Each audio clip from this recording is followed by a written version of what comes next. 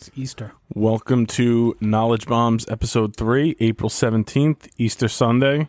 We're not going to be talking about the resurrection of Christ, though, are we, Haas?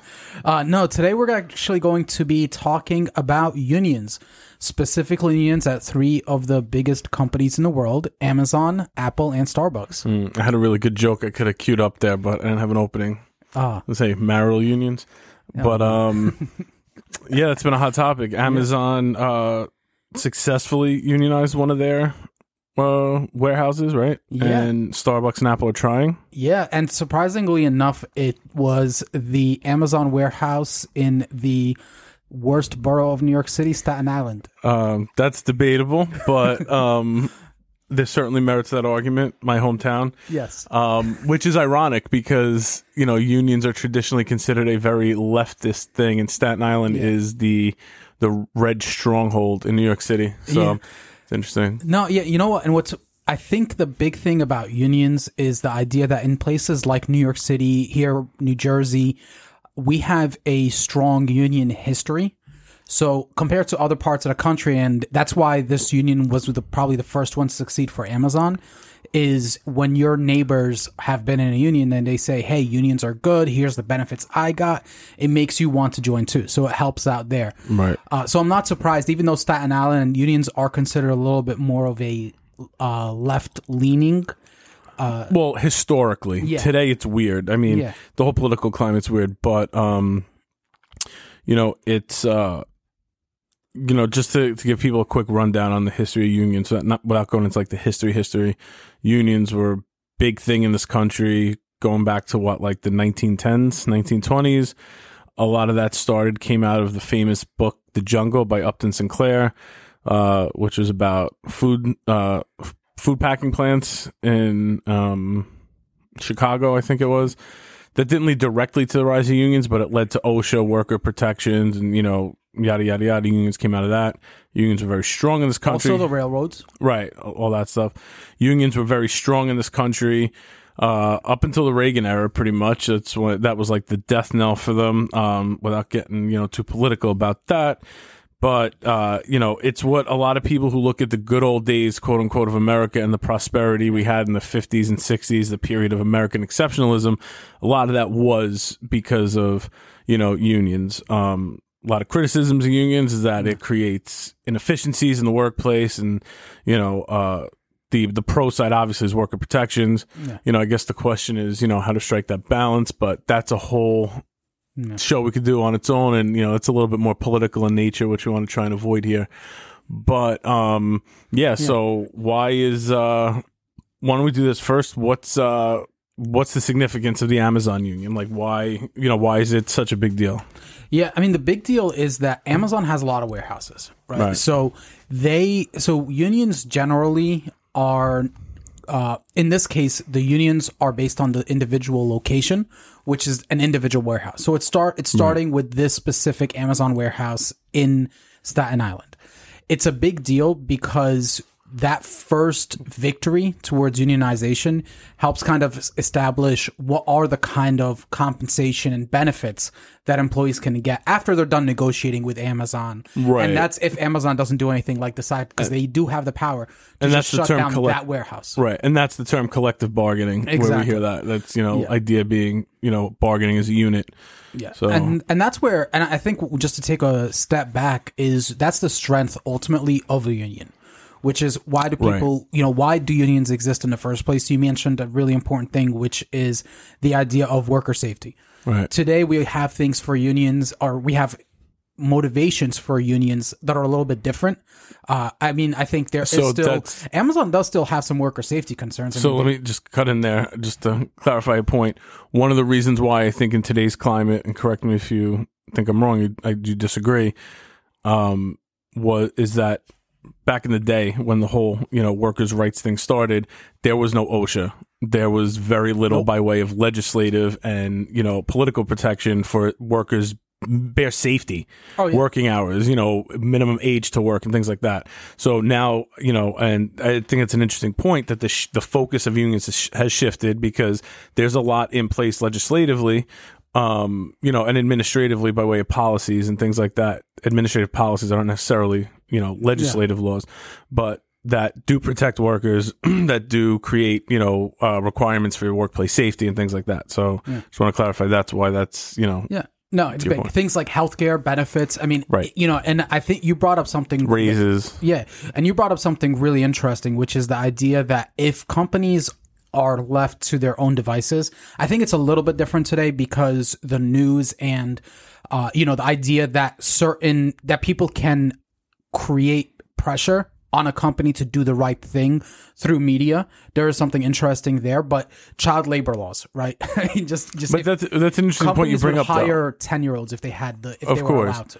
That's an interesting point you bring up, though, because, there is social pressure on companies to do good, right? Yes. Of course there is. But the thing is, that's more reactionary, I think, to PR crises, right? As opposed to creating a culture that is just conducive to people thriving, to people, when I say people, I mean workers being stable, secure, things like that. So, I don't, it's one of those things I don't think we can necessarily leave up to the free market for that purpose. No. I'm not saying unions are definitely the answer. We're not here to have those kind of debates, but, that's an important distinction, I think. Yeah, no, and it is because thanks to unions, if you're in a union, oftentimes you'll have a guaranteed annual raise. Right, which means if you're with the company for a certain number of years, your income is going to go up. The benefits is a really big thing. They'll negotiate on your behalf to give you better healthcare benefits. Vacation time, things like that. And there's a lot of times where people have the perspective that unions can have a negative impact on a company's profit margins. Right. And so they're considered a bad thing. For a long time, unions were blamed for the demise of the automotive industry. Right. Because they didn't allow the American manufacturers to have as big a profit margin as they might have wanted. Right. Which is, again, I love but I mean, that's a very American thing to tie the demise of an industry to the lack of profit margin at the top. Yeah. But, I think there were other things too, like absolutely. The costs at a certain point, and you could attribute this to the unions. The costs of American cars at a certain point were insane for the quality you were getting when compared to Japanese cars. Absolutely. Now I don't think that's necessarily the case. I don't think there's such a thing in theory as an American car or a Japanese car, because every car is assembled in the country it's sold in, and almost every manufacturer sells in every country. Oh, yeah. So it's really just a matter of where that company pays taxes, But, the important thing, too, and, I think there's a problem with the way people think, right? Because of, let's just say for a second, it was the union policies of the automotive unions that led to the downfall of the industry, right? That doesn't mean that unions in and of themselves, right, are the problem. It's like anything else. Unions, in theory, can be and probably generally are good, but specific unions may take too much and may not consider the balance needed between, workers' benefits like long-term retirement things and things like that to balance against the flexibility a company needs to operate. And I think that was a big problem with the cost of carrying the car unions was these unions negotiated such great retirement packages that the automotive manufacturers had very little flexibility for decades after these workers were even retired. So, I think that's an important distinction too to make, that just because a union may have been bad to a specific industry at a certain time, it doesn't mean that unions conceptually are the problem. Like anything else, it needs to be done in a strategic way that considers all purposes, So, and I think that's why we get so divisive in our dialogue in this country. It's either all unions are good in and of themselves, or all unions are bad in and of themselves. And it's like, well, no, like there could be unions that go bad, that are run poorly, that don't consider all things. And there are unions that could be good, and the companies that could be good, that could be bad. So, that's a big part of the problem, I think, especially around unions. A lot of misinformation around that because of that problem, I think. No, it's fascinating because I think unions in some parts of the country do have a bad rep. There are, over the summer, there was the baseball players union and the owners of the Major League Baseball. They had, and it's funny, people that need the least workers' protection have the strongest unions, probably. Well, that's the thing. I mean, the baseball players union, I think, is probably the worst union out of all the major sports. Of the major sports, it's probably one of the best unions out of all the jobs. Right? No, absolutely. I mean, you're talking there, but there was a lot of strife there, and I took notice of the fact that listening to sports radio, a lot of people were anti-players, anti-unions, right? They're not seeing the idea of workers' rights, right? And this isn't about you're talking in that context. Sports fans were anti-players. Yeah, they were anti-players. Kind of just forgetting the idea that hey, every single person deserves the right, at least in my opinion, deserves the right to negotiate and have a wage that's fair for their market. Right. Sports unions are a whole different animal. Right. But it just gives you an idea of the perspective and kind of the temperature in the country and it was an eye opener for me because we're based and, being based in the New York, New Jersey area, unions to me, I'm like, I would have loved to have a union job if I could. Yeah. Let me tell you, man, there's some people that are killing it in unions. And, it's one of those things when I was in college or, coming out of high school, my parents, didn't really push those kinds of jobs. But, dude, some of those people are fucking banking it. I don't want to mention his name, but there's one guy that, we know that we may actually do an episode with at some point, or I may do something else with him. But, those union jobs are, there's a reason why the quote unquote American dream as we knew it in the 40s, 50s, 60s came to be realized by that. Yeah. And it was also, I think, one of the large, and this is indisputable. I mean, no matter your views of unions today, you can't argue the fact that the reason why we had less income inequality in the 50s and 60s, let's not even say unions because that's divisive, was because workers were paid better, whatever the reason is. Workers had more security, whatever the reason is. And that definitely helped keep things like inflation down and things like that. No, I think, and imagine a job, right? And this is for me, this is what I always kind of think about when I think about a union job. Imagine a job where you're working only 40 hours a week. Right. Right. That was big for me because that'd be amazing. Once I got salaried, I was putting in 50, 60, 70, 80 hours a week at times, right? I remember working hourly for my dad, wanting to get more hours. Right.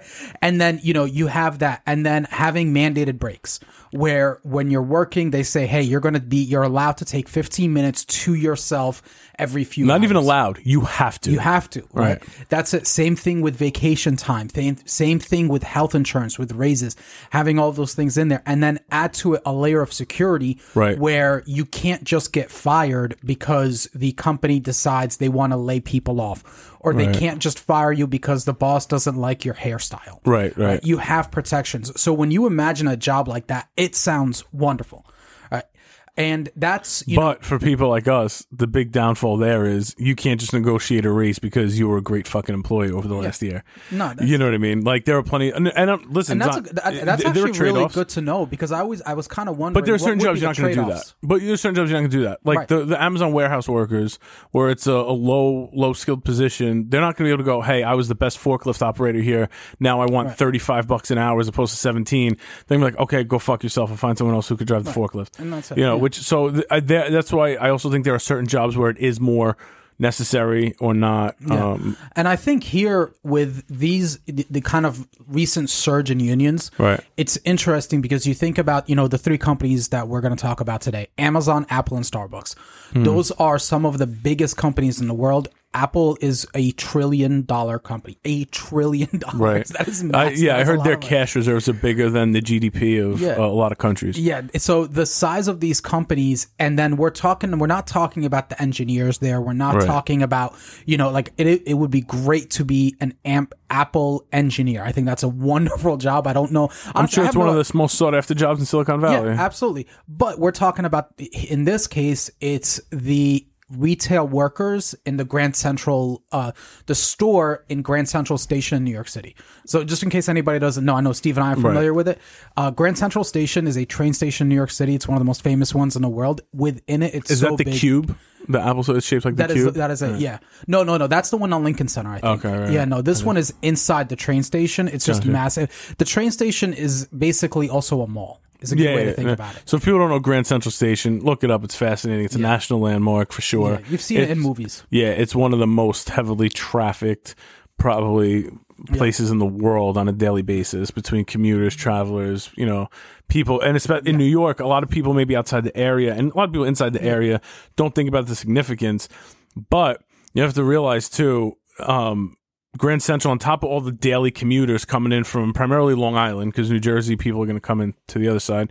But, so you have people who commute to Manhattan for all different purposes, like from the region. But that's the train out to Queens, which is where 2 of the 3 major airports that feed New York City come into Manhattan. So you have people that are traveling to New York.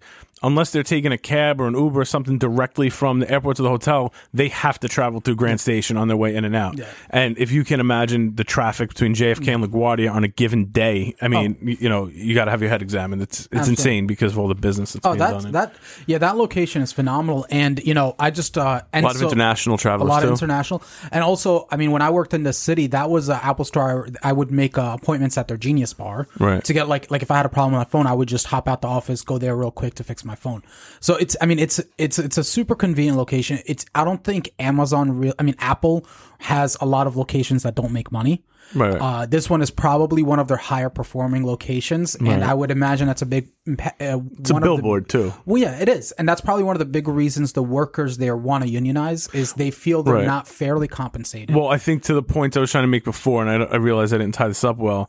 Ties into what you're saying now and like what I said about the billboard. That's probably also why that one store, as opposed to others, all these reasons I listed, or why that one store was more ripe for unionizing as opposed to others. And that's a great pun because their union name is called the Fruit Stand Workers United. There you go. I don't know how I feel about that. It's kind of stupid, but you know, hey, whatever it is, you know, good for them for getting together. It is ripe, yeah. But you know, so there's a lot of, I think, as far as the national dialogue around this goes, I think that location makes it important and all the factors I listed. Like the fact that more than any other Apple store, maybe not more than some of the other ones, but among the Apple stores, it's probably got a very good amount of international traffic of, you know, high-end business executives coming in out of New York. So those things aren't insignificant. Yeah. No, and, you know, what I find interesting is the idea that you have a lot of these, you have a lot of these different unions forming today during the period of the Great Resignation, which is, I think, the second time we've talked about it on this podcast. Probably, yeah. But that's what happens when something's trending. But you have these unions and all these things forming during the Great Resignation. Now, I want to actually take a step back because these unions aren't formally formed yet.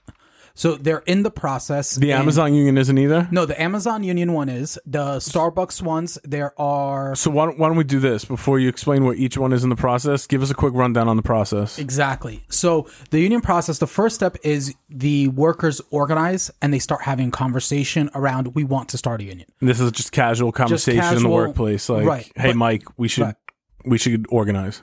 Yeah, and I know that doesn't sound like a formal step, but it's a really important step where you start organizing, and we'll come back to why that is, because that's often where you'll see most companies with their union busting start to attack. Well, legally, I think it's an important distinction too, because if I'm not mistaken, and correct me if you know I'm wrong, if someone listening, but union organizations aren't allowed to go into businesses and lobby and picket, right?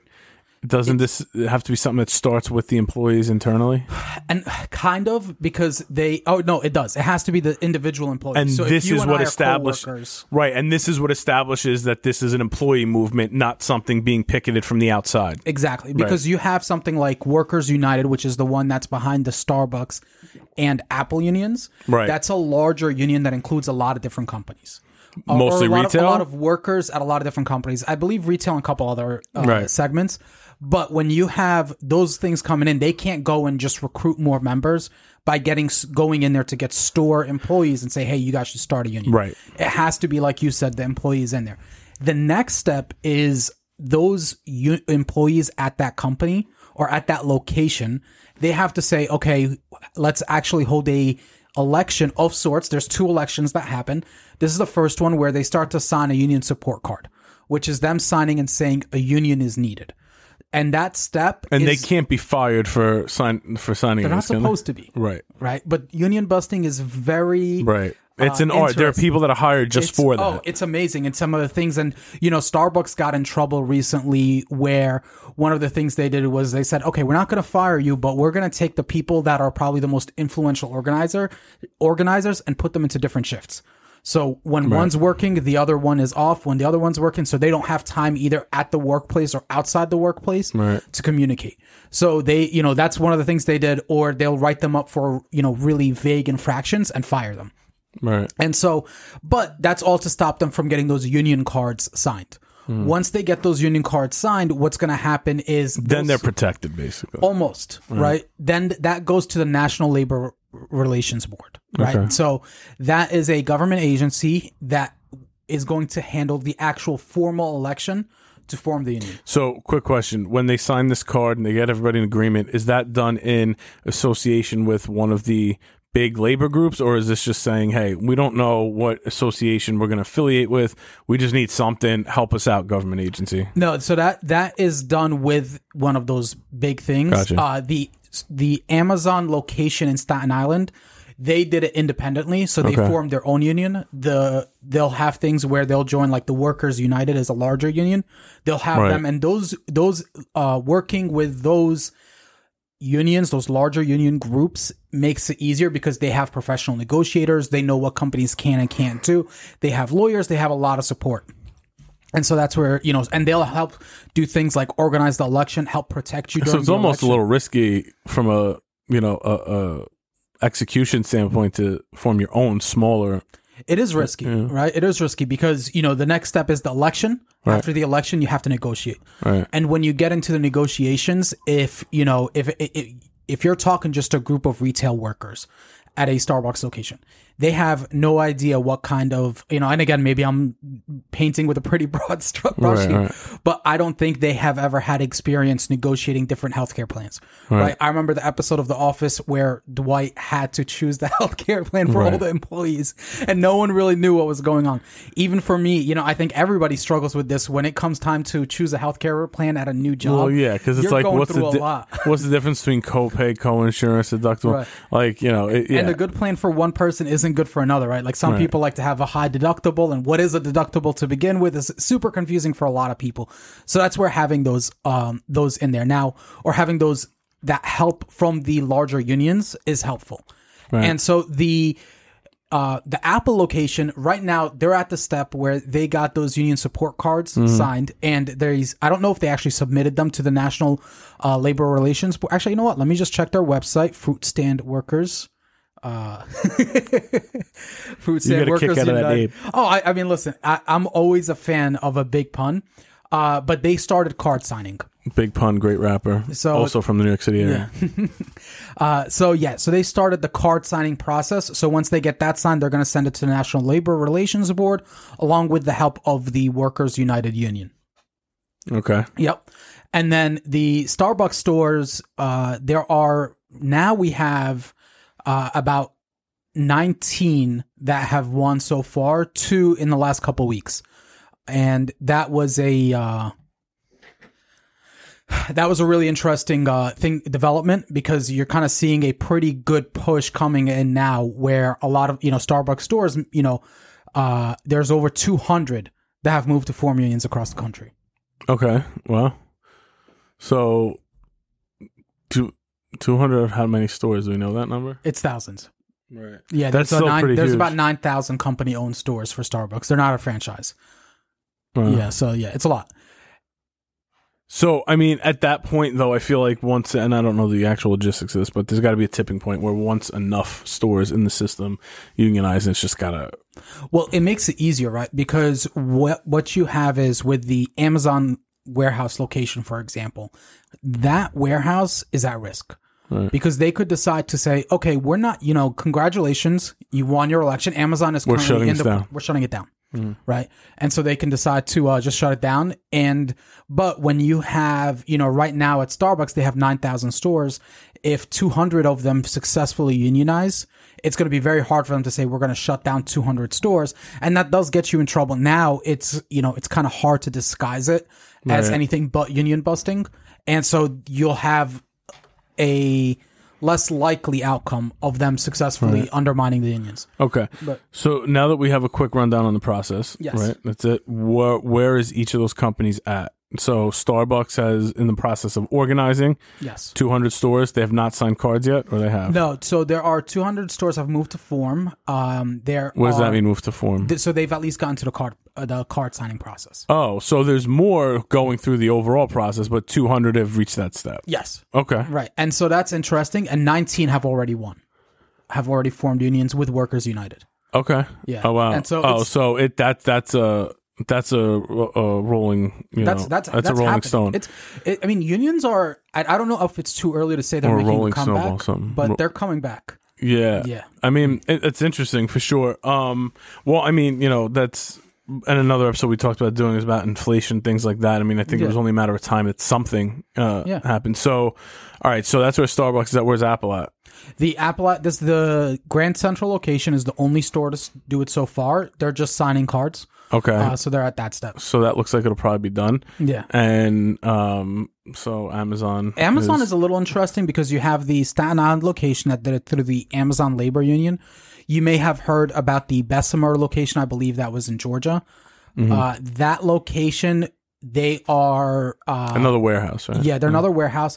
They're going through a lot. Amazon got in trouble because when they held their election, Amazon was kind of exposed as having interfered in that election. Right, I remember that. And that one's going through a different union. They're not doing the Amazon Labor Union, which is... I think fascinating because you have all the different locations and each location has to go through the union process on their own. Right. So that kind of undermines their own efforts, though, because if it's so fragmented, my question then would be this, and you probably don't have an answer for this, but just something to think about. Are, let's say, 100 locations organized under one union organization is better than 200 organized under 200 separate. Exactly, because you have, and it's all about collective bargaining, right? If Amazon, let's just say we could snap our fingers and Amazon had to worry about every single one of its employees at every single warehouse walking off the job at the same time, right? That gives them a lot more leverage than if it was just a Staten Island location. Right. And that's the power strikes. Yeah. So unions are it's interesting. I think if you're going to talk to people about unions, you've got enough information now. And so thanks for tuning into Knowledge. So I think this is something we should definitely keep an eye on. Maybe we'll do some updates here. We do have an update episode coming probably next week. We'll drop a quick little 5-minute thing. We were thinking about doing it today, but I feel like we're just still too early in. Yeah. And there will probably be more news in the next few days anyway, so we don't want to have to do 2 and 3 updates on something. Yeah, no, we'll do. And not to be cagey, we're talking about the Elon Musk Twitter debacle. Right. So, but it's cool. All right. Thanks, and for listening to Knowledge Bombs. Like, comment, give us a rating on Spotify and Apple Podcasts. More importantly, because we need those ratings. Subscribe, tell your friends, and shoot us a note if there's any topics you want us to cover. Yeah, check in next time. Thanks.